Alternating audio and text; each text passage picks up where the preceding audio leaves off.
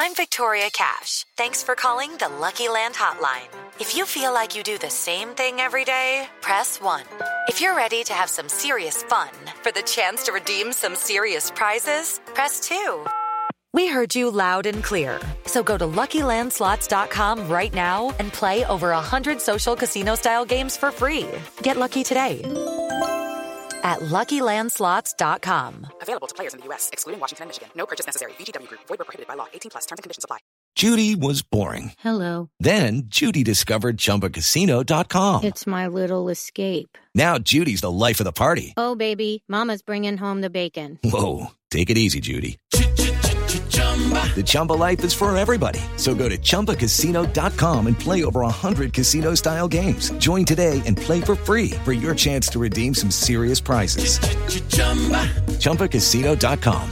No purchase necessary. Void where prohibited by law. 18+. Terms and conditions apply. See website for details.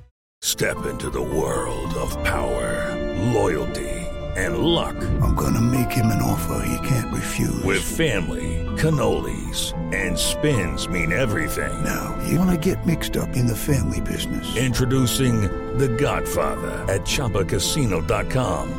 Test your luck in the shadowy world of The Godfather slot. Someday, I will call upon you to do a service for me. Play The Godfather, now at ChumbaCasino.com. Welcome to the family. No purchase necessary. VGW Group. Void where prohibited by law. 18+. Terms and conditions apply. I'm Victoria Cash. Thanks for calling the Lucky Land Hotline. If you feel like you do the same thing every day, press 1. If you're ready to have some serious fun for the chance to redeem some serious prizes, press 2. We heard you loud and clear. So go to LuckyLandSlots.com right now and play over 100 social casino-style games for free. Get lucky today at LuckyLandSlots.com. Available to players in the U.S., excluding Washington and Michigan. No purchase necessary. VGW Group. Void where prohibited by law. 18+. Terms and conditions apply. It is Ryan here, and I have a question for you. What do you do when you win? Like, are you a fist pumper, a woohooer, a hand clapper, a high fiver? I kind of like the high five, but if you want to hone in on those winning moves, check out Chumba Casino. At ChumbaCasino.com, choose from hundreds of social casino-style games for your chance to redeem serious cash prizes. There are new game releases weekly, plus free daily bonuses. So don't wait. Start having the most fun ever at ChumbaCasino.com. No purchase necessary. VGW Group. Void where prohibited by law. See terms and conditions. 18+. Hello, everybody. Welcome to Quickfire Queens, the best and most delicious Top Chef recap podcast. I'm Naomi. We're talking about Top Chef Houston. It's a restaurant wars at Restaurant Wars, but it's also maybe the Best-Restaurant Wars. And I am joined by two of my absolute faves. I would pick them both to do a service with me. Miss Nicole Horn, how are you doing today? I'm doing great, Naomi. I am also very similar to Nick. I do not like a boring steak.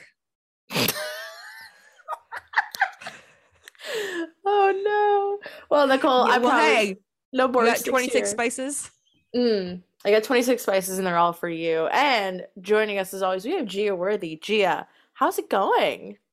Honestly, I am living for this Restaurant Wars. It may be one of my favorites ever. I enjoyed every moment of it. Feminism won the day, and very excited. And we had maybe one of my favorite Restaurant Wars teams of all time. But the real question is, of all three of us, who is the executive chef, who is front of the house, and who is the Luke? I was going to say I'm the Luke. The Luke. Oh dear. I mean, I don't know about you, Gia. I think you could really whip us into shape. I think I'm a little too frantic. I would love to do front of house. I feel like I'm like Buddha. I've got my notebook full of notes on like what not to do on Top Chef. And maybe that's what I binged all in the pandemic. Honestly, thank God, because I waitressed for like 5 years when I was still at school, and I hated it. I was not a good waitress. So that would probably not be my best option. Yeah, I could be executive chef, or I think I make a pretty awesome Luke as well. If you're executive chef, easier for me to throw you under the bus, so that's fine. The positives. You gotta stay in the positives. I just remember when I worked at an ice cream store for the first like first week or two, my boss was like, Naomi, you need to slow down when you talk to people. Because I would just want to get them like done so fast that I would like be like, what do you want? What flavor? Oh, do you want a cup or a cone? Like just I would speed through it at like lightning. So I'll take a more relaxed approach. Maybe I'll have a glass of Terlato wine and I'll chill out. Do you have a reservation for Lakshmi? As if no. What if they said no? She should have to go be like, oh, I guess we got to go somewhere else. I want one of those like hired off the internet extras to do that so bad, to not recognize the judges, to just be like, I'm sorry, I don't know. No, you'll have to wait. Jackson didn't recognize the judges either. Into the house we have been waiting for. Jackson somehow losing every one of his senses in this episode. First smell and now sight. Let's start at the very beginning. If you don't know, I had to explain Restaurant Wars to Kyle Picard. Shout out to Kyle over DMs, which was very funny. And I was like, they just like make a restaurant. I don't know how else to explain it. It's Restaurant Wars. But if you don't know, Restaurant Wars, it is teams of 4 going at it. There is no time for a quickfire challenge this week because we are way too busy making our dreams a reality, I guess. Restaurant Wars is consistently one of my favorite episodes of television, of Top Chef. I think that they have produced some of the most dramatic and insane episodes of TV I've ever seen. Do you guys have a Restaurant Wars that sticks out in your mind as your favorite? Like, Gia, do you have a fave Restaurant Wars? I don't know. Honestly, Restaurant Wars is tricky because while it's some of the most compelling television that we get, because this is really the make or break moment for a lot of chefs. And if there's ever going to be a shakeup in like the Top Chef hierarchy of the season, it's gonna be in Restaurant Wars. But at the same time, all of my biggest memories is how pissed off I am when my faves inevitably go home in the episode. Like, I remember my villain origin story, as I said last week, was Trey going home in season 3 of Restaurant Wars, which was total bullshit, but I digress. And there have been several other very devastating Restaurant Wars since then. So one that was equal parts good and heartbreaking was the All-Stars Restaurant Wars to me. I really liked both teams. I think just that cast in general was really compelling, and the executive chefs, Gregory and Kevin, were both amazing. And it really hurt that it was, pretty much likely that one of them were going to go home, and it ended up being Kevin, while he did get to come back for Last Chance Kitchen. But it was a really intriguing hour of television for me. So I really liked that one. Yeah, that was a good episode.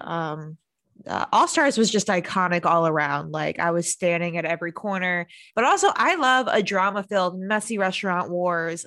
Charleston comes to mind. I'm thinking of Katsuji just being crazy, John being crazy, Throwback Thursday. That Restaurant Wars is chaos. Katsuji, John did like a disgusting pimento cheese. Like, oh my God, it's heinous. That one, the food is particularly heinous in, and Katsuji's an insane person. Top Chef California, I think I mentioned it last week. Poor Philip, delivers, like, he has a cocktail for the judges that he pulls out from the podium, and he tells the waiters to like pull the cocktail out to present. And it is insane. It is like, and the judges all immediately. Honestly, I need to go back and like just watch all the Restaurant Wars and rank them. Like, I feel like that's a project we need to do at some point, because those are great hours of television. Or in some cases, 2 hours. I hate when they do part 1, part 2 Restaurant Wars. Those are my least favorite. And everybody knows the iconic sort of like Kristen Kish Seattle Restaurant Wars, where Josie like could have gone under the bus. And you know what? This is not Padma Lakshmi's best friend race. You know what I mean? You got to fight for your right to stay in the competition. So, you got to do something. Yeah, Ali Wong has already won the Padma Lakshmi best friend race. My best friend, Ali Wong. Where is she this season? My God. To be in on one of their girls' nights, honestly. I know that the Wanda Wise. There's that challenge where Gail and like Padma gets served like breakfast in bed, and like I just want that, you know. I want to get an invite to the Airbnb, you know. Well, folks, let's talk about this schoolyard pick. Nick gets the first pick knife, and Jay is the second choice. The picking goes Damar for Nick, Evelyn for Jay, Ashley for Nick, Jackson for Jay, Buddha for Nick, and Luke for Jay. I thought the funniest part of all this was Jay basically saying, like, I don't want to fucking work with Buddha again. Get him away from me. Sometimes I want to work in peace, and Buddha doesn't know peace. He really tried it a couple times this episode. Like, obviously he is a very talented chef, but also there were a couple times where even within the team that he was with, where he would make suggestions and they're all kind of like, collective black sigh, we are not doing that. And I respectfully agree with those chefs. That was a great team. I loved everyone on that team, and including Buddha, and they were iconic. The matriarch team was fantastic from start to finish. And while I was very sad that a team with Evelyn in it would lose, that's just like what had to happen in my head at that point. It's a casualty, but it had to be done for the greater good. And I feel like Evelyn really had to mess up for them. Even as executive chef, she would have had to really messed up to be taken out this episode. Like, I don't think they were willing to lose her just because she's executive chef of this episode. Well, this brings me to my first sort of question / hot take of the episode. Is it better in this kind of format if you're the executive chef? Because if you, as we saw Ashley and we saw Evelyn, these were two women who were totally in control. They didn't get flustered. They didn't freak out. And you almost look much more presentable and much more obviously in control to the judges versus like in past seasons where, you know, everyone's just yelling at everybody and like you can see the chaos happening. Do you guys think this is like a more advantageous presentation, even if it is like much scarier and also you can hear Tom talking shit about you 5 feet away? I mean, you have to keep it together either way. Yeah, it must be tough hearing Tom be like, why the hell are my scallops coming late right around the corner while I'm just trying to like flambe something? But also like, I can't like imagine who would go home if Jackson wasn't just such a big doofus this episode. Like, who would it have been? I don't know. I feel like it would have had to have been Luke, like just because he didn't do anything fantastic. And I think with how good Jay did in this challenge and Evelyn being Evelyn and not necessarily doing anything wrong in her part of the challenge, it's kind of like the next person in line. Yeah, in the social hierarchy of eliminating people, you know, who follows Jackson. I think it is Luke. I think they were having it out in the stew room being like, you're going home. No, I'm going home. No, I'm going home. No, I'm going home. You're going home. I know you're going home. It's like, and then it happens and Luke was like, oh, I really thought it was me going home. I know we're going to talk about this later, but can we just acknowledge that Luke totally had a right to be pissed at Jackson for just revealing the fact that he could not taste anything after Luke's dish was not seasoned well enough, in part because Jackson said it was too salty. My belief is that Jackson was sabotaging his team from the jump. First, he was like, let's do Southeast Asian food. He doesn't know how to cook that because he wants to put the blame on Evelyn when she screws up. I don't know. It just felt a lot of things he did in this episode. I was like, Jesus Christ, Jackson, like, do you want your team to fail? But that's just me, though. Don't sue me if I'm wrong. I think he really like it's that like thing of like you step on a rake and it smacks you in the face, but he just like put all the rakes on the ground and said, okay, now I'm gonna jump. Like, I don't understand why he did what he did, but I guess we should start at the very beginning. But Jay, you're totally right. Luke, honestly, this should have been like old, you know, everybody's been drinking Top Chef where like Dale Talladay's just running around the room screaming at somebody, you know, like punch a box of Aquapana or something, you know, like it needed some OG vibes in that moment. If this was season 2 Top Chef, like someone would have been disqualified at this point. Like we would have come to blows at this episode with this behavior. I cannot emphasize enough how terribly this would have went. So you're saying Evelyn should have punched Jackson in the face? I mean, I don't condone violence, but I would have understood. And I condone violence. Let's jump right back to the beginning. So these two teams have to plot out their ideas. I gotta say, why in the fuck are they doing Southeast Asian flavors if nobody on this team is particularly passionate about Southeast Asian flavors? When I heard that being pitched, I was like, oh, that's dumb. And then they went with it. And I was like, oh no. But Naomi, they know bold flavors. And that's the same thing. And I love how they said that to, like, Jackson said that to Luke, as if Luke doesn't make like stewed broth for every single episode. Yeah, the people of the northern, almost Arctic Circle, known for their flavorful, spicy, and bold Southeast Asian inspired cuisine. Flavors. Yeah, and Jay even says it. Jay doesn't actually cook even really Asian food. She worked at La Bernadette. Like, she does fish, but that doesn't mean that she does Southeast Asian flavors. I was totally Team Jay here. I was like, we are painting everybody into a corner that nobody belongs in. Poor Jay. I thought that she was maybe going to try for the executive chef spot, but I'm glad that she didn't, because I feel like a weaker presence might have just taken all of the blows. Gia, I'm dying to know how you felt about No Name.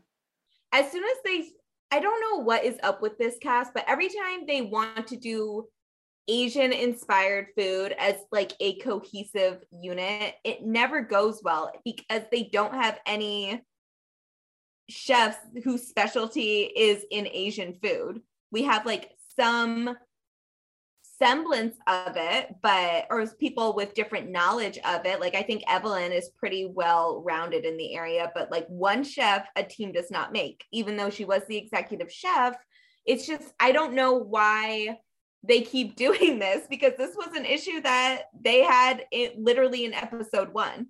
So I kind of, even though I didn't know for sure, because we've had train wreck teams win restaurant wars before, it's happened, but it was kind of a giveaway already that one of the teams was basing their restaurant on a type of food that none of them know particularly well.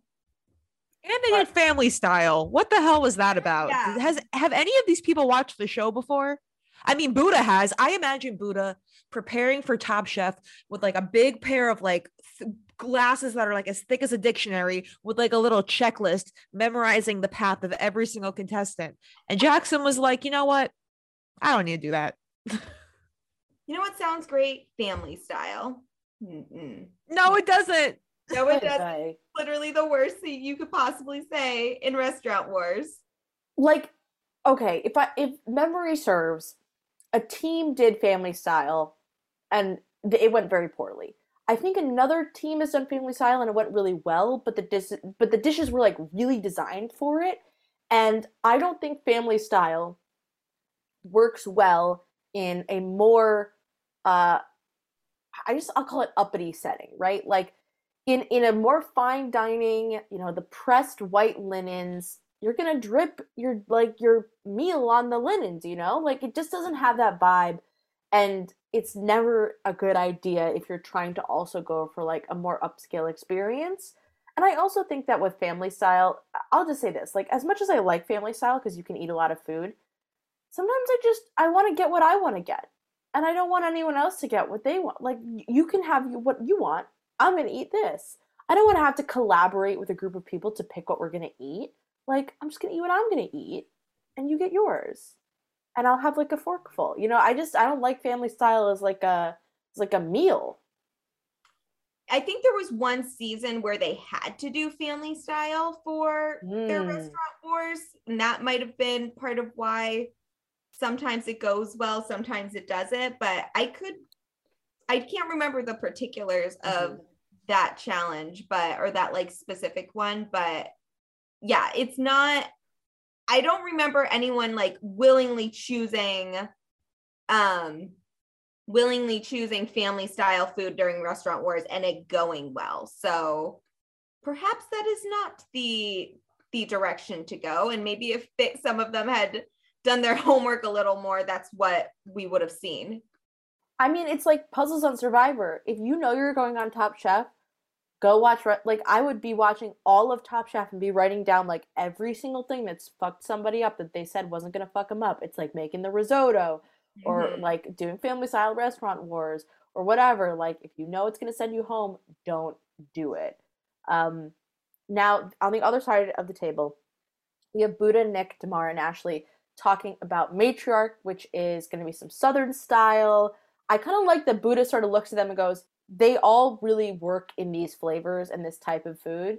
He said, I'll just do front of house. Don't worry about me. I'm just gonna go to the front. I got this. I watched a lot of Top Chef. Don't worry about me. And their restaurant Matriarch is really based around Southern flavors and also honoring women and very iconic. I don't think they needed to lose the H. Like it you know, we lose letters so often these days in names. We don't need to. Keep it. Matriarch. It looks better. You can never go wrong with praising women. That's the lesson we learned this episode. And you know what? Didn't steer them wrong. So they're onto something. Good job, team Ashley. And putting Ashley in charge, that's not only that they're putting the money where the mouth is by putting a powerful woman in charge. So I love to see it. Yeah, honestly, I feel like it would have been kind of a moot point if they didn't put their only woman in charge for this episode. So I'm glad they followed through with that. But how funny would it have been if Padma, just from the judges, you know, chef's table said like, so this is like about women and the woman's not in charge? Like or like if Ashley got relegated at front of house, I would have laughed my ass off though. Yeah, Padma would have pulled out a gun and said, Buddha, get your ass to the executive chef position now. I can imagine it going over very well. Would have been funny though. That would have been an iconic, messy Top Chef restaurant wars. Well, they go shopping. Everybody's running around. Jay gets hit with a cart. There's a lot of chaos in the kitchen to be had. But basically, they prep a lot. And here's where the drama begins. Luke really wants to prove himself.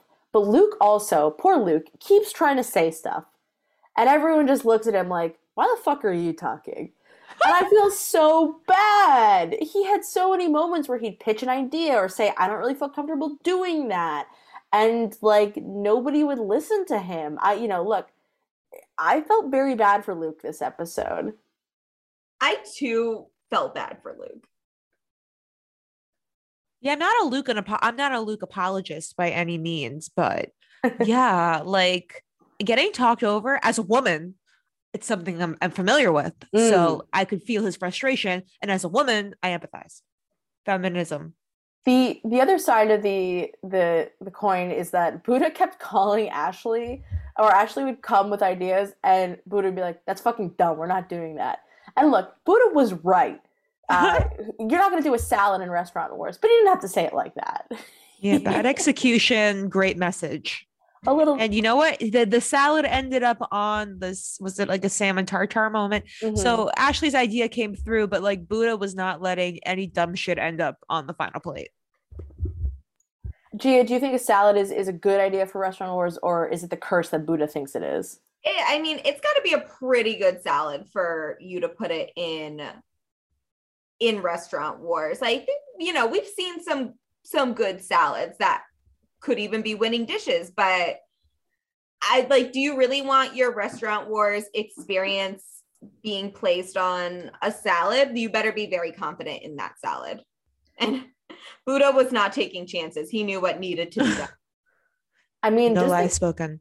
Think about the idea of like, oh my God, I just got tickets to go to Restaurant Wars. I'm going to be like a guest on Top Chef, or like I'm going to be in the background. Oh my God. And then they're like, so we have a salad for you today. And you're like, like even as a customer, not judges, you'd be pissed. I'm getting some Leafs. It's Restaurant Wars. What are you doing? I felt like Buddha was very like sort of strict, but then he was also like allowing them to be. He's like, yeah, you guys can make what you want to make, but like I'm telling you what's a bad idea. But nobody was telling Jackson what a bad idea he was because Jackson pitches serving the first and the second course at the same time.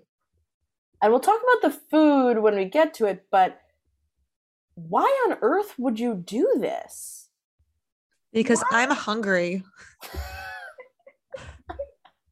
Yeah, why did no one say no to this? Important, and I love my girl Evelyn, but Evelyn, the fuck? Why was this the thing that happened? Yeah, I think whereas everybody was really dismissive of Luke, I think they just let Jackson go, and I think it was a really big mistake. They just let him do. He was like fucking Willy Wonka. He would just come up with a new idea and then run away and be like, okay, you guys do it, bye.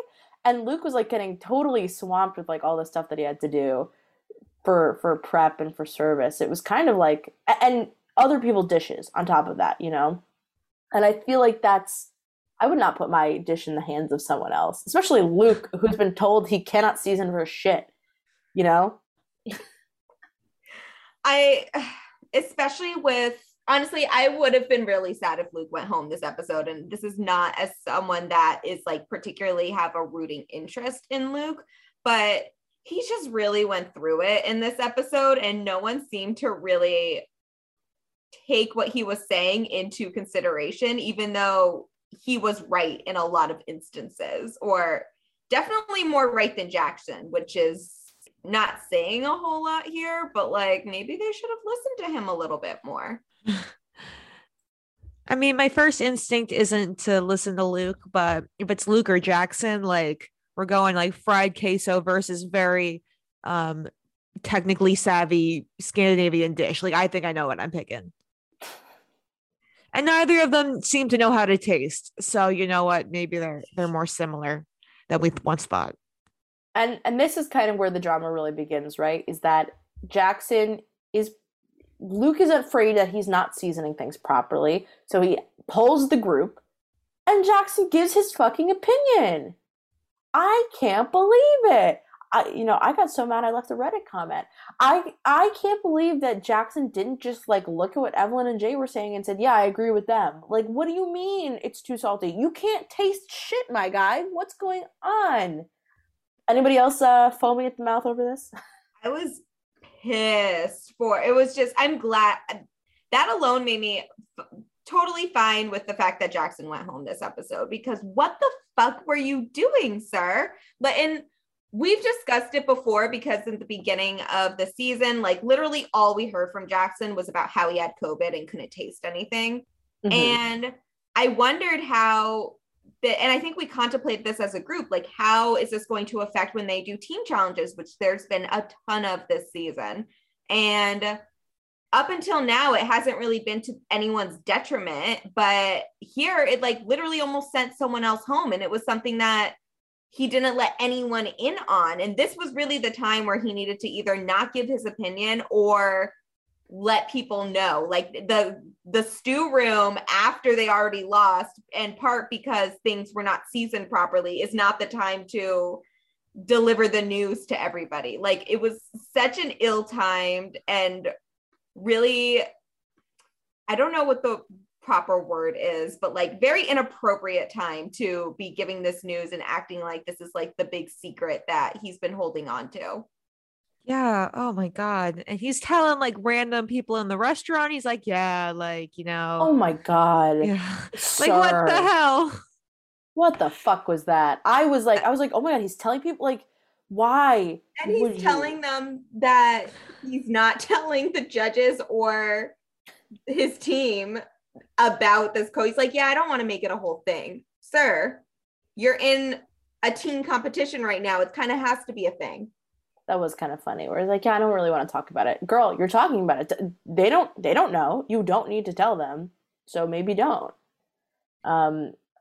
Absurd. So before we, destroy Jackson completely, I guess, let's talk about the very first service, which is matriarch.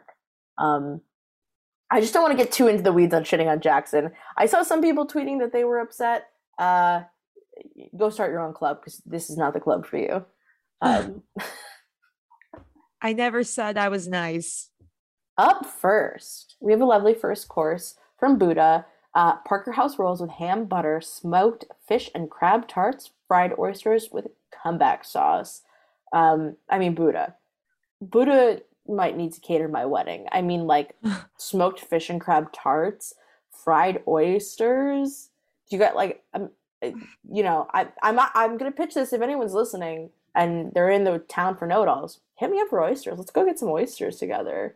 Can we get I love oysters. Let's do it. I'll find some good ones. Oh my God, yes. This sounded so delicious, and the judges clearly were impressed. I was high-key obsessed with this meal. Like, it's got bread, it's got oysters, it's got all ham butter.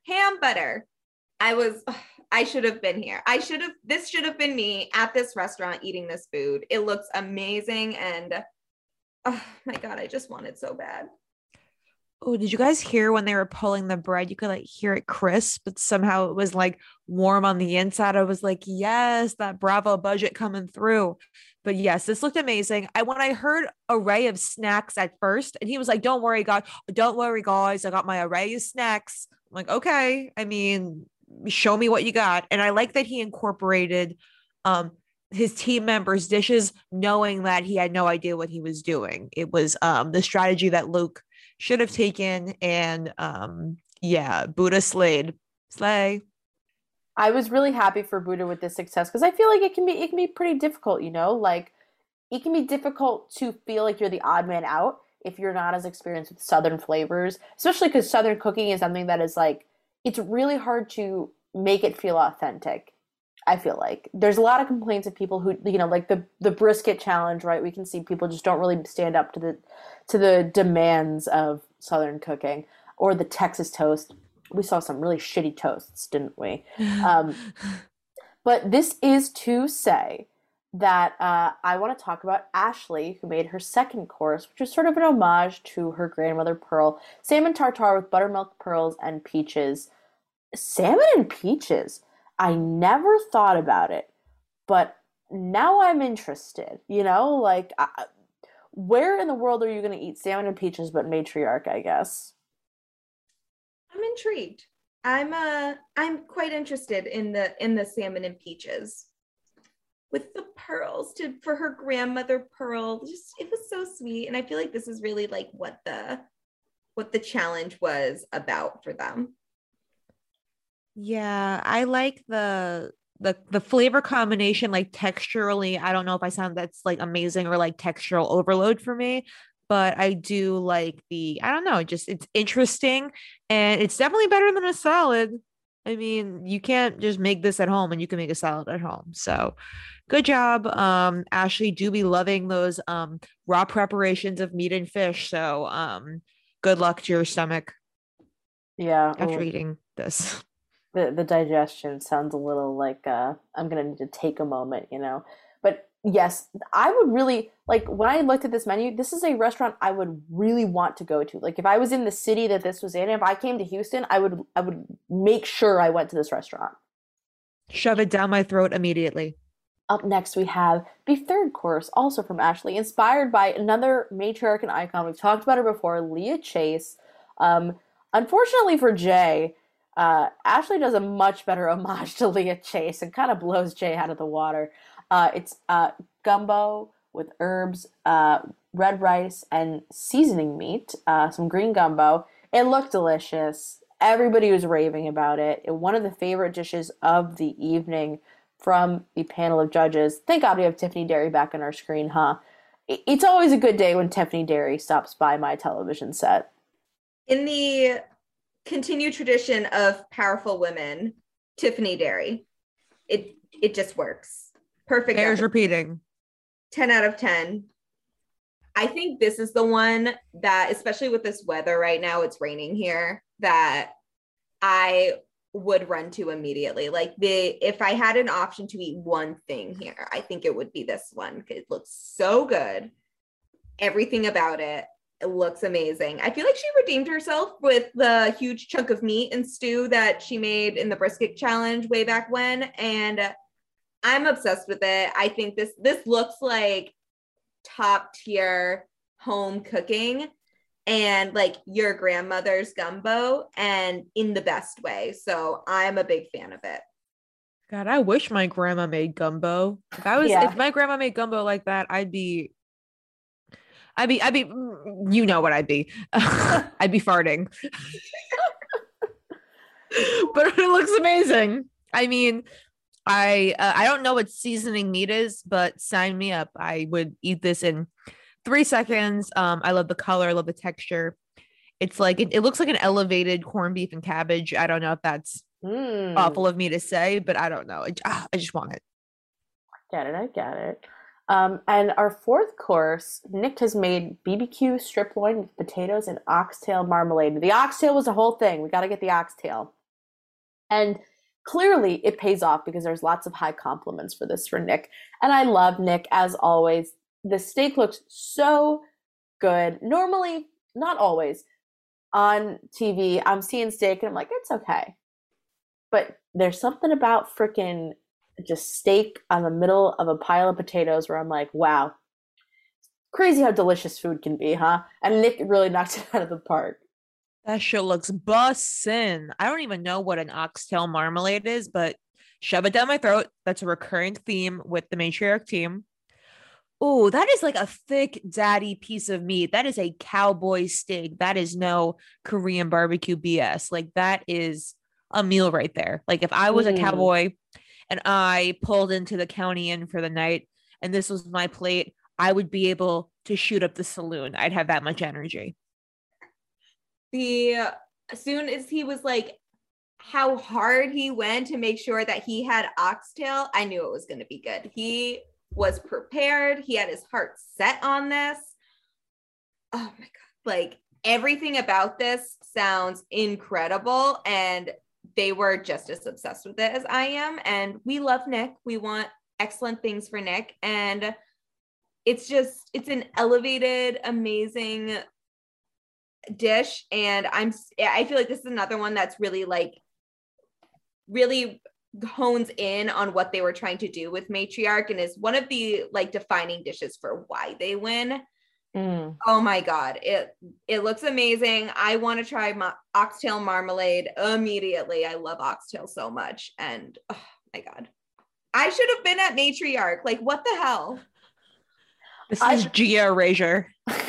I think you bring up actually a really good point, Gia, which is like, I think that this incorporates something like, I feel like oxtail is a food that is talked a lot about in not only like the South, but in like, you know, African-American cooking and like Caribbean cooking. And it's like, it's something that seems like, it's like a food that white people love to be racist about, right? Like, I feel like there's no other way to put it.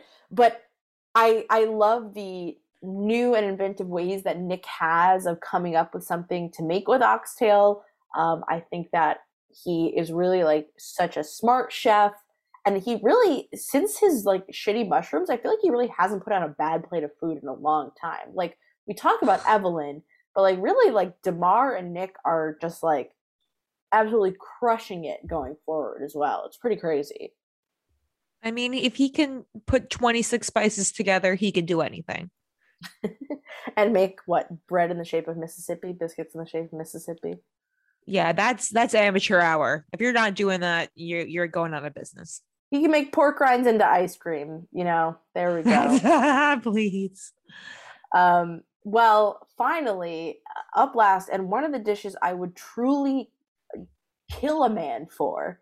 The carroty carrot. It's Isn't it so carroty? It's carroty. I'm feeling very carroty today. The carrots and the caramel. Sorry, just the way Padma could not stop saying carrot. I was like, is carrot even a word anymore? She's right. Damar has made carrot cake with carrot caramel, coconut, and candied ginger. Say that 10 times fast. I mean, carrot caramel. what the fuck is carrot caramel? And yet I would die if I had carrot caramel. It would be the best day of my life. Maybe I'll go learn how to make it. Like, Gia, are you with us on the carrot train? Carrot cake is hit or miss for me. My stepmom makes amazing carrot cake that we eat every Easter, and it's delicious. And some carrot cakes are basic as fuck and just are not worth my time personally. Like, I'm used to the best carrot cake, and you know, like, it has to meet a certain standard. If you're gonna put vegetables in my dessert, it better be pretty fucking good. But this carrot cake looks divine. Sounds amazing.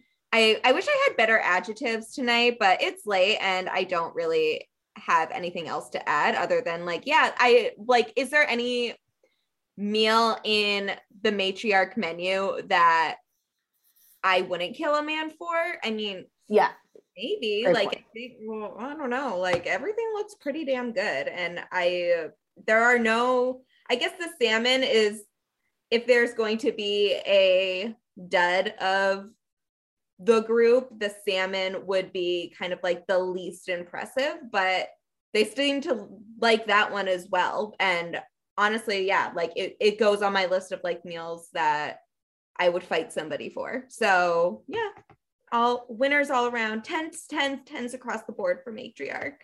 You're absolutely right, Gia. What else is there to say? It's delicious. The candied ginger, like, how did you come up with that? I don't know. Damar's mom, God bless her. If I ever met Damar's mom, I'm giving her a fat kiss on the forehead. I do love in an earlier episode, Damar made a point of like saying basically like where he grew up, you don't learn a recipe by writing a recipe down. You do it by like your parents making you cook it again and again and again, or like cooking it with your family again and again and again until you have it memorized. And I think that's like the type of it's a type of learning how to cook that is not really appreciated in the world of Top Chef to like the same level that I think it should be. But at the same time, I think this is a season that is really honed in on the I would say like the culture of like growing up as surrounded by food instead of rather what you have learned in like culinary school. And of course, obviously, these are all very talented chefs, and I'm sure they all have like a fantastic pedigree and background and experience that got him to this point. But they're talking less about their James Beard Awards and Michelin stars and more about like how they grew up with food. And I've always say like personal experience is some of the best data for like explaining how you got to where you are in life. And I think that this is like one of the reasons why I'm just really loving this season. Great points, Gia. I mean, food is like what you do with friends and family and loved ones. And like, that's what this season kind of feels like. If you want some fighting and drama, all of Hell's Kitchen is on YouTube. I've been watching the early seasons. If you want some drama, go there. Don't come here. This is we're protecting our peace. Well, it's time to go journey on over to No Nem. We get to see some like interstitials of flashings between each group, which I thought was really nice. And we see that Jackson's cookie is rock hard and nobody can eat it, which was so fucking funny. And then what did you guys think of Jackson's pivot solution, which was go tell people to eat it with their hands? Cowboy eating it with his hands. He was like, well, that was an adventure. I'm like, this dude is literally on the range with cows all day. And he's like, wow, this cookie, this is my big adventure. This was kind of a sign of what was going to happen, but I mean, good for them for trying something, I guess. But this whole episode, this is kind of why I knew Evelyn was not going anywhere this episode, even though I feel like I should be worried when it was kind of clear from the get-go that No Nem was going to be the losing team. That, I don't know, I think it was like every bad decision that was made had to like went back to Jackson in some way. And it went from bad to worse. And like they were able to recover kind of from the cookie thing, but there was just no bounce back from everything that went wrong. It was, and I feel like it could have been mitigated, right? If Jackson had simply tried to explain dishes or be more cordial to the judges, like maybe things would have gone over smoother, and he could have told, because what I think we saw was Evelyn heard some of the feedback and adjusted her dishes. Yeah. But Jackson did talk to those people, so it doesn't matter. Why would he? You just got to treat them celebrities. You just got to treat them like regular people, especially when they're judging your food and might give you $100,000 or send you home. Or is it $250,000? Do they get more money on Drag Race now or Top Chef? Top Chef. Yeah. Okay. No, they get more money in Drag Race now. I'm pretty sure. It's only $150K on Drag Race. Even though those cross dressers got to be wearing all of that money in clothing. That is true. You the Drag Race bills are high, very expensive. Let's talk about the first and second courses that are delivered together. And it's bad when they don't even label them as first and second course in the little chyron. Like if you go back and look, Team 1, Team Matriarch has labels that say first course, Evelyn, or first course, Damar, second course, Ashley. This shit just says Evelyn. That's not cohesive. I didn't know what to do with them.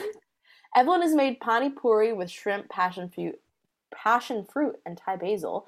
And Jay has made snapper summer rolls with papaya, citrus, and avocado. And I'll say this, I'd kill a man for these summer rolls as well. These are the only true highlight of this dish and of this meal. And I want to eat these rolls when I die.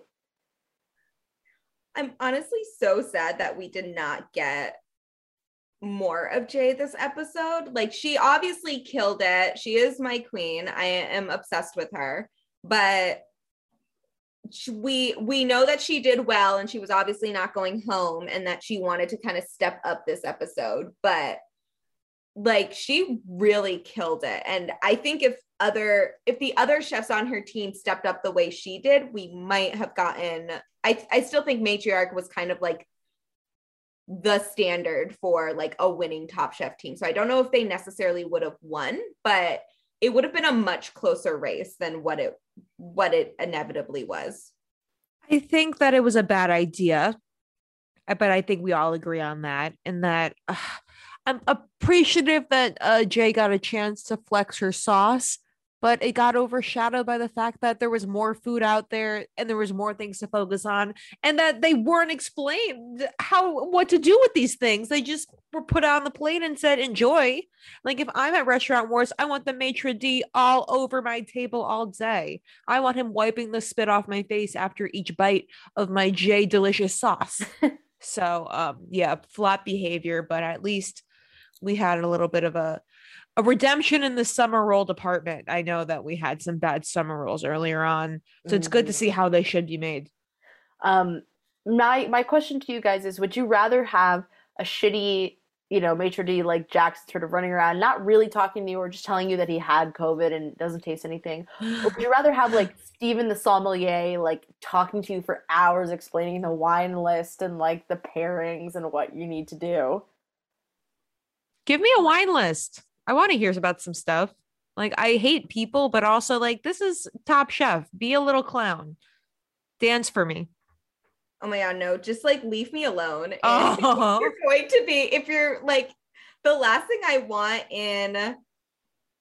in my server experience or for in my restaurant experience is someone talking to me for hours, especially when I'm there with someone. So no, just Jackson had the right idea in that, sometimes people just want to be left alone.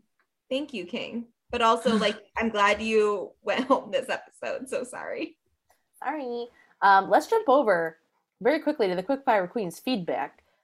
We have, what's her name? MJC. Hello, MJC. Thanks for giving us your opinion because we love you. How was it that Jackson didn't tell anyone about his lack of taste? He's been making people taste his food all season. Girl. Because he's a silly goose. he wasn't thinking right. Like also, like it gets to a point where like telling people is a little awkward. So he should have just took that to the grave. I agree. I think he should not have said anything, just sort of died, let Tom Colicchio tear his dreams to shred, and then, send him on his way.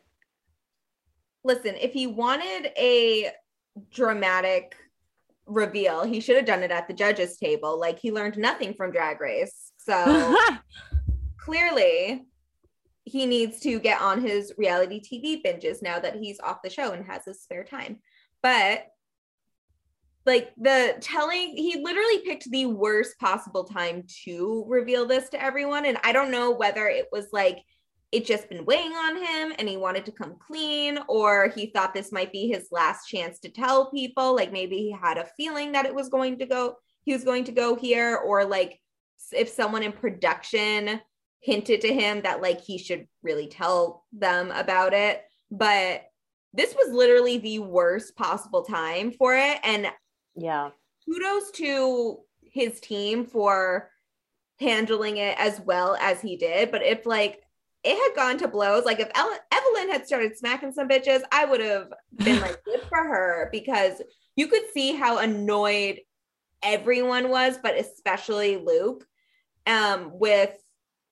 with this reveal at this time. And Evelyn mentions it, like we all spend time like tasting each other's dishes and everything. And the fact that one of your most vulnerable chefs in Luke was in danger, partially because you said that his food was too salty and he underseasoned as a result. Like, I get that he needs to have some confidence in himself, but at the same time, why are you providing advice that you are clearly like not capable of providing at this point? So I'm glad Jackson went home for this, and I'm glad that Luke stayed here. He can go next week if he needs to, like if he doesn't redeem himself, but like I would have felt terrible if he went here, and he had every right to be pissed off. Everyone on the team did.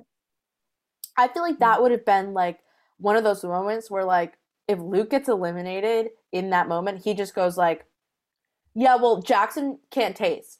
like if he had done like a shady sort of like said something while going out the door, I wouldn't have blamed him, because I would have been fucking pissed if I was Luke. But somehow Luke gets to stay another day and gets to silently grace our screens and unseason his food, I guess. Let's talk about it. He made chuchi curry with black cod and coconut rice. And this is really like an Evelyn idea that Luke is executing. And I really feel like Luke was like the little brother who didn't get to do anything this challenge. And I felt for him. Do I want Luke to win Top Chef? No, but I felt for him, Now he's just getting humbled week after week as if he hasn't worked in some of the best restaurants in the world. Like, I mean, that's gotta be a hit to your self-esteem. Like, it's Tom Colicchio telling you that you have no palate. Like, that's gotta be painful.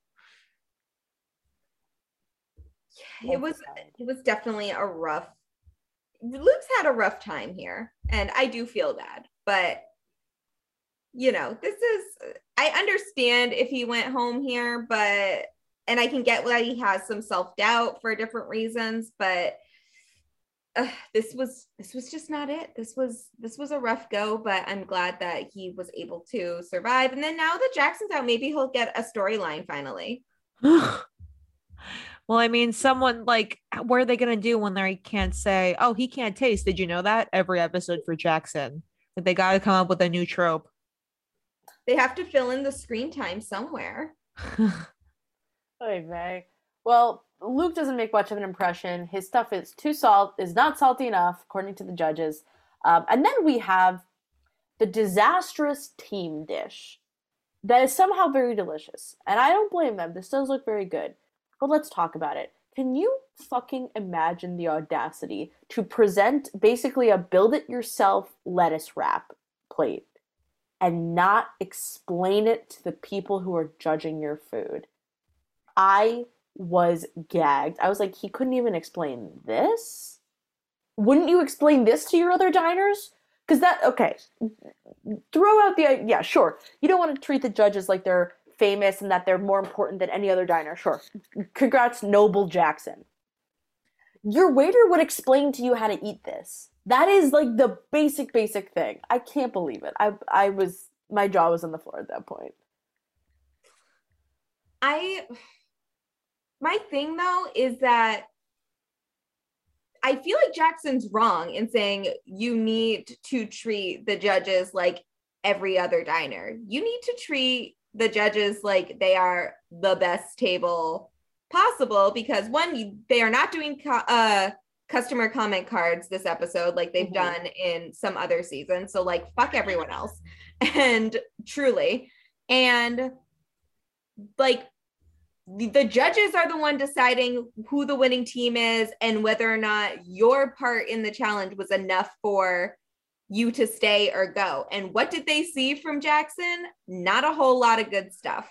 So truly in this part, the customer is not always right. Fuck them. Like, you need to kiss ass and be like at the judges' beck and call as much as possible. And yes, at the very least, tell them how to eat the food you made for them. Yeah, do it yourself. It's a build your own adventure. Like, what is this? A cartoon book? Like, I don't know. Yeah, it was just not good. But also, like, we're dunking on Jackson, like, as if, like, I don't know, it's a reality show. Like, maybe it was really salty and we're just stupid. But yeah, not a good round for Jackson. Yeah, Jackson flop era, not a great time.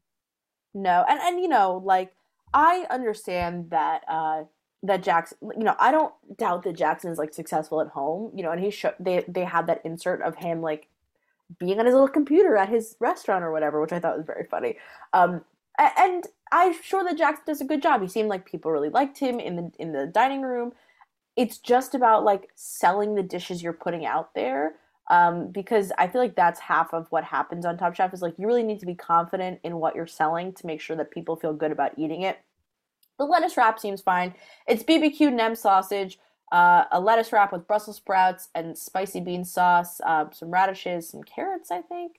It looks good and people talk about it, but also you can hear some diners kind of kvetching about having to serve themselves. I wouldn't be thrilled. Let's go on to, I think, what really is the nail in the coffin for Jackson, which is a shortbread with mandarin, orange, citrus curd, and whipped coconut. So it's basically some curd on top of a cookie with some whipped coconut. It's just not the innovative dessert of Damar, now is it? Nope, it's not. The creamy, carroty caramel could never be. Yeah, Damar, yeah. Just like he set the bar so high, and Jackson did dessert last week. So it's like, yeah, you can't. Yeah, he had to do something a little bit more. Like Crumble Cookies makes cookies like this literally every day of their lives. Like, yeah, you could have done something a little bit more innovative. It's Restaurant Wars. He could have used Buddha yelling at him. It's Restaurant Wars, bitch. Period. I'm not bitch. I'm your Restaurant Wars. Evelyn coming out with the knife. This. The stab, not to cook. That was the joke. I do kind of wish we saw more of Evelyn this episode too. Like, she seemed to not do a lot wrong, but you know, she could probably have, you know, like I feel like she has the sense to know when things are not going well for her and her team. So like, why didn't we see this type of interaction? Well, you know what we did see was Evelyn go up to Jackson and be like, I am coming up with you and I am handing this over to the judges. Like, she was fed up by the end. Jackson, get your ass over there. It's like when your mom makes you go sort of hang out with your relatives at a party you don't want to be at. Get your ass over there. Like, let's go. That's really what it felt like to me. I thought it was hilarious. It was a good time. I enjoyed it. Well, that brings us to the end of the meal. But I was very impressed with Matriarch. I thought the great Restaurant Wars for them. Really, like, the only flaw was that they were busy. Like, they had a lot of food to make, which is like Damar wanted to be perfect. Like, oh no, Damar wanted to be perfect. I did worry about Damar this episode from the previews of last episode because we saw him kind of freak out a little bit and we find out it's because of like his original dessert, the oven fucked up or whatever.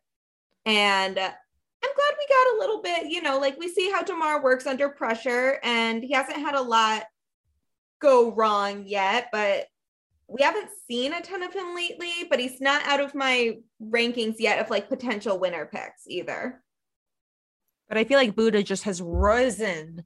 He is risen. Amen. I know this is honestly the best thing that could have happened for Buddha. Let's be real. I think Buddha Buddha comes real smart in this episode, huh? He just looks like the champion of champions in some ways. Buddha was on the other team, no family style. They wouldn't be the word family. They would have said fam, and then he would have grabbed them by the throat and said, "Don't you dare!" Have you ever seen this fucking show?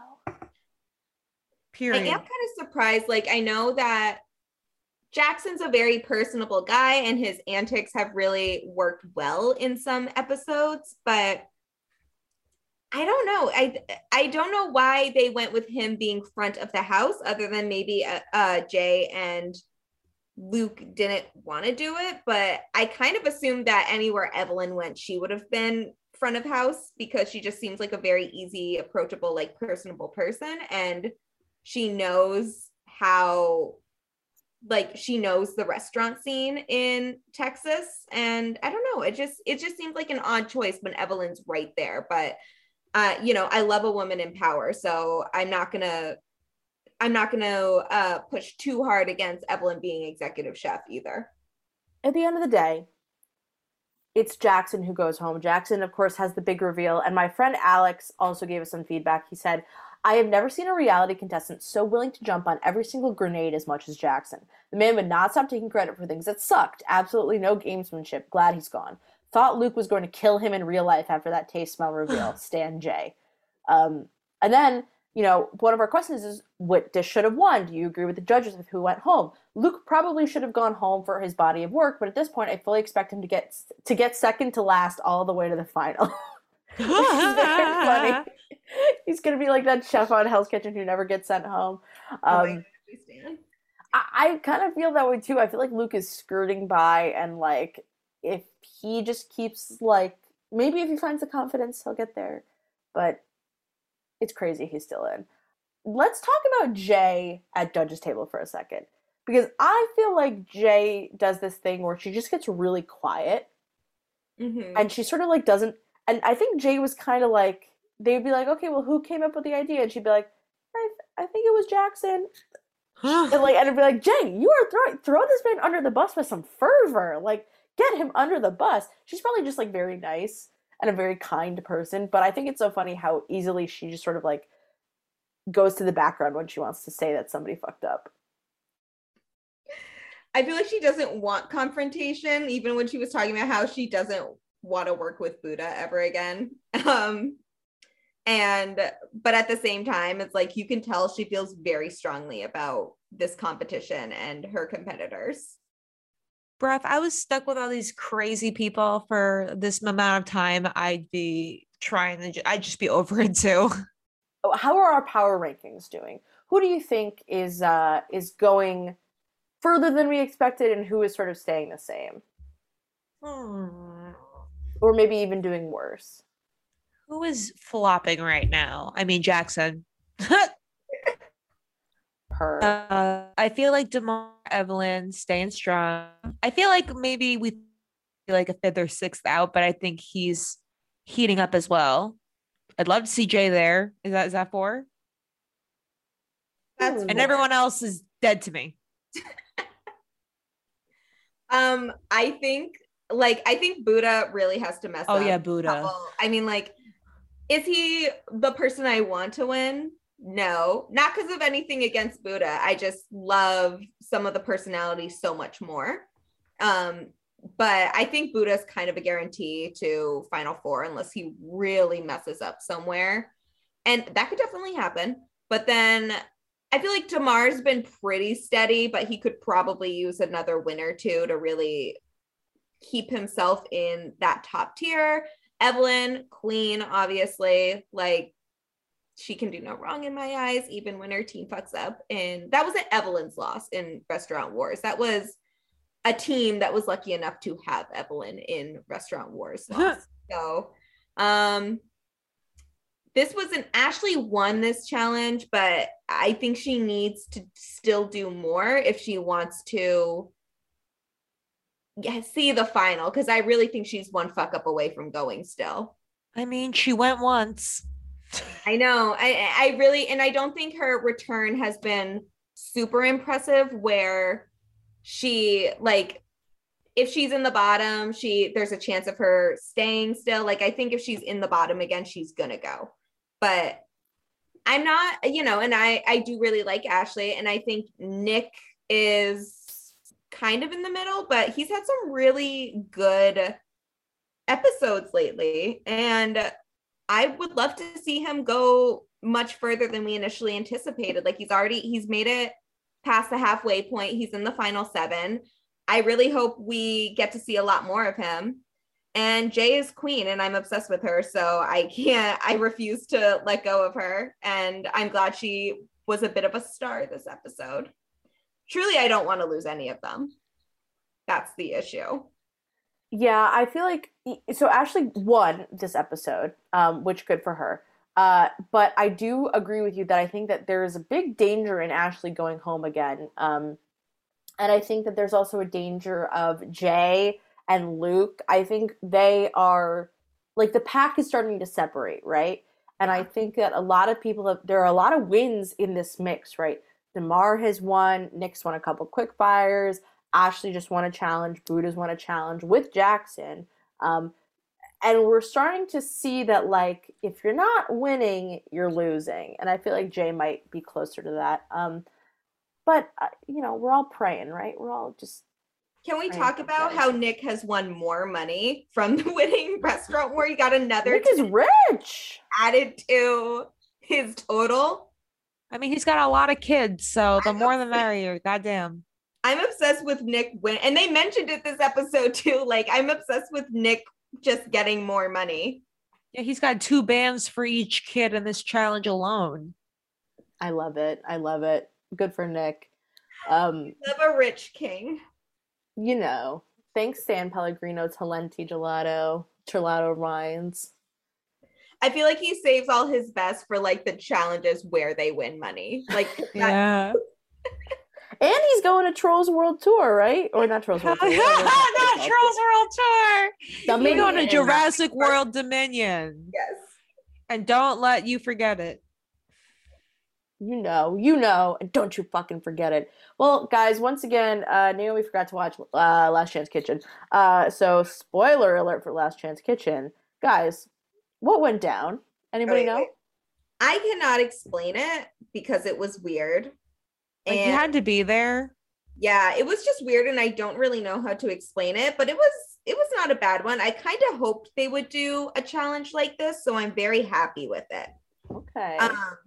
So we open up, and Jackson is revealed to be the eliminated contestant. And for those that are keeping up with the Last Chance Kitchen portion of our podcast, Sarah is still in the running for returning back to the game. And she sees Jackson there, and they get a video. Well, they get a phone call from Tom and Gail. So they're not, the judges are not there for it. And basically saying that, like, obviously Jackson made it to Restaurant Wars, but he got eliminated during it. And Sarah didn't get to be a part of Restaurant Wars because she was eliminated beforehand. Sarah, of course, answered sure didn't when they talked about her not going to Restaurant Wars. I love Sarah so much. And they're given 45 minutes to cook 3 dishes for their own ghost kitchen concepts. And these meals have to be deliverable because they deliver their meals to Tom and Gail at a separate address for judging. So it has to be things that can travel well.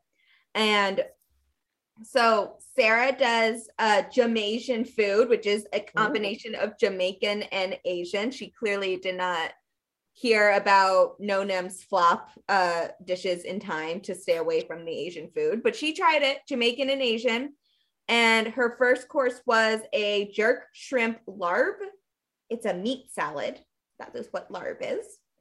And her second course was a Korean style fried chicken with curry powder.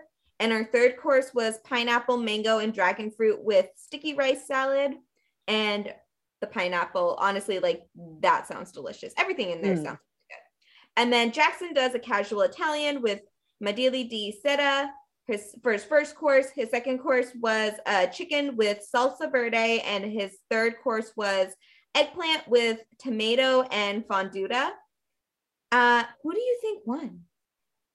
I worry that Sarah might have been too ambitious and it might be a Jackson win. But I'm praying it's a Sarah win. Oh no. Your prayers have been answered because Sarah, yeah, so Jackson is officially out of the competition. Kick his ass, Sarah. I am a lot more confident after this episode that Sarah is going to be coming back, and she'll probably come back after this episode, I'm guessing, because we're at final 7 now. But so either final 6 or final 5, she'll probably come back. Yeah. But I mean, she can beat Luke. I see it.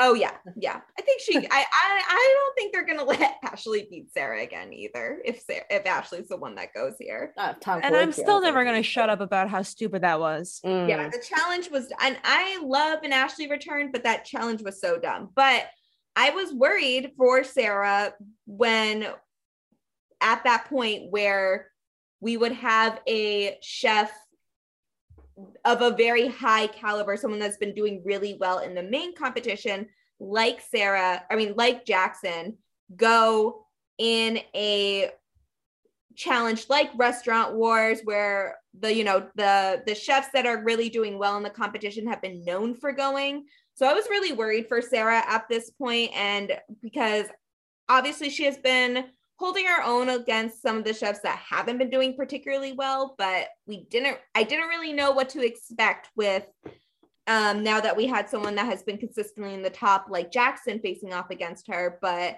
she killed it. It was very good. I was so happy. I don't think Sarah even believed that she was winning at this point, but this is kind of like the big hurdle. I was worried for Sarah, and I'm really happy that she's actually made it through. I don't know what that spells. I really like everyone left, so I don't know what that spells for the future contestants that are being eliminated, but I think it really depends on who's following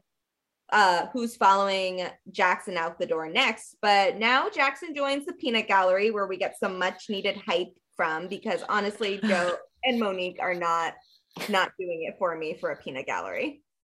I can't imagine they would. I'm sure that they're a little salty about it all, and I don't blame them, but we gotta have some dopey golden retriever energy to liven things up, I guess. They just don't have the quick wit that I think Jackson has then in these circumstances, where he can provide some funny commentary in the mix, and it's much needed. Yeah, when you said hype, I thought you said height. I was like, yeah, Monique and Joe are kind of short. I don't know why that matters. Oy vey. Well, we'll also be providing some height, yes. The poor camera guy has to try and get both of them in the frame. Well, folks, we have come to the end of the Restaurant Wars journey.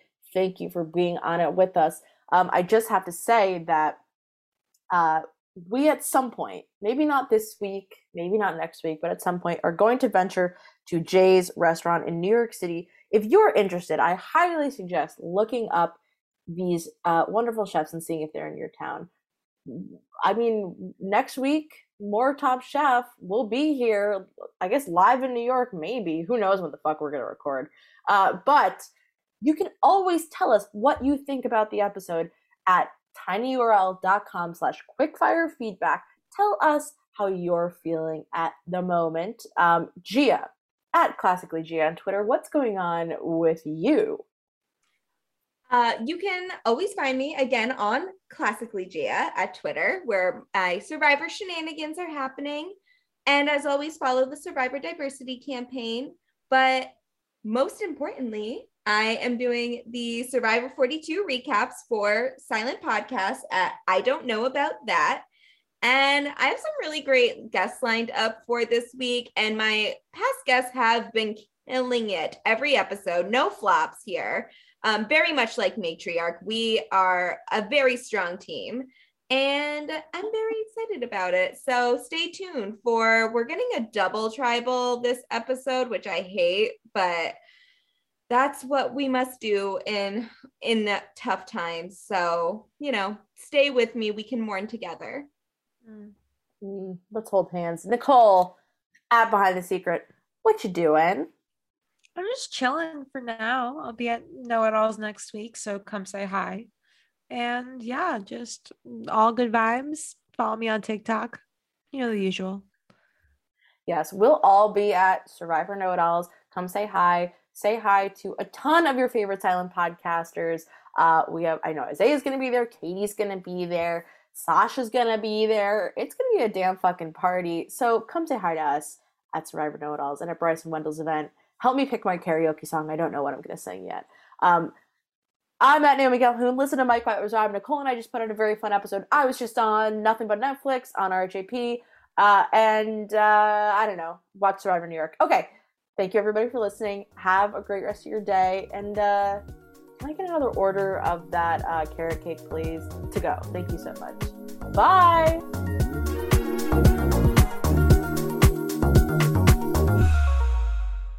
With the Lucky Land Slots, you can get lucky just about anywhere. This is your captain speaking. We've got clear runway and the weather's fine, but we're just going to circle up here a while and get lucky. No, nothing like that. It's just these cash prizes add up quick. So I suggest you sit back, keep your tray table upright, and start getting lucky. Play for free at LuckyLandSlots.com. Are you feeling lucky? No purchase necessary. Void where prohibited by law. 18+ terms and conditions apply. See website for details.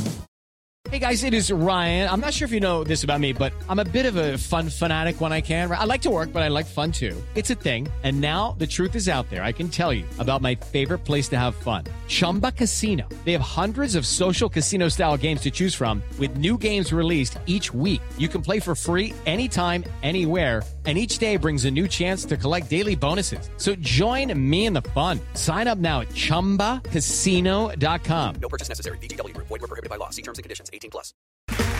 Okay, round two. Name something that's not boring. A laundry? Ooh, a book club. Computer solitaire, huh?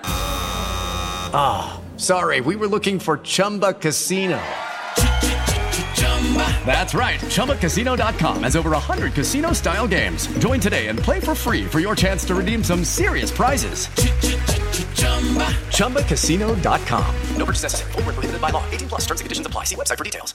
Hey guys, it is Ryan. I'm not sure if you know this about me, but I'm a bit of a fun fanatic when I can. I like to work, but I like fun too. It's a thing. And now the truth is out there. I can tell you about my favorite place to have fun. Chumba Casino. They have hundreds of social casino style games to choose from with new games released each week. You can play for free anytime, anywhere. And each day brings a new chance to collect daily bonuses. So join me in the fun. Sign up now at ChumbaCasino.com. No purchase necessary. VGW Group. Void where prohibited by law. See terms and conditions. 18+.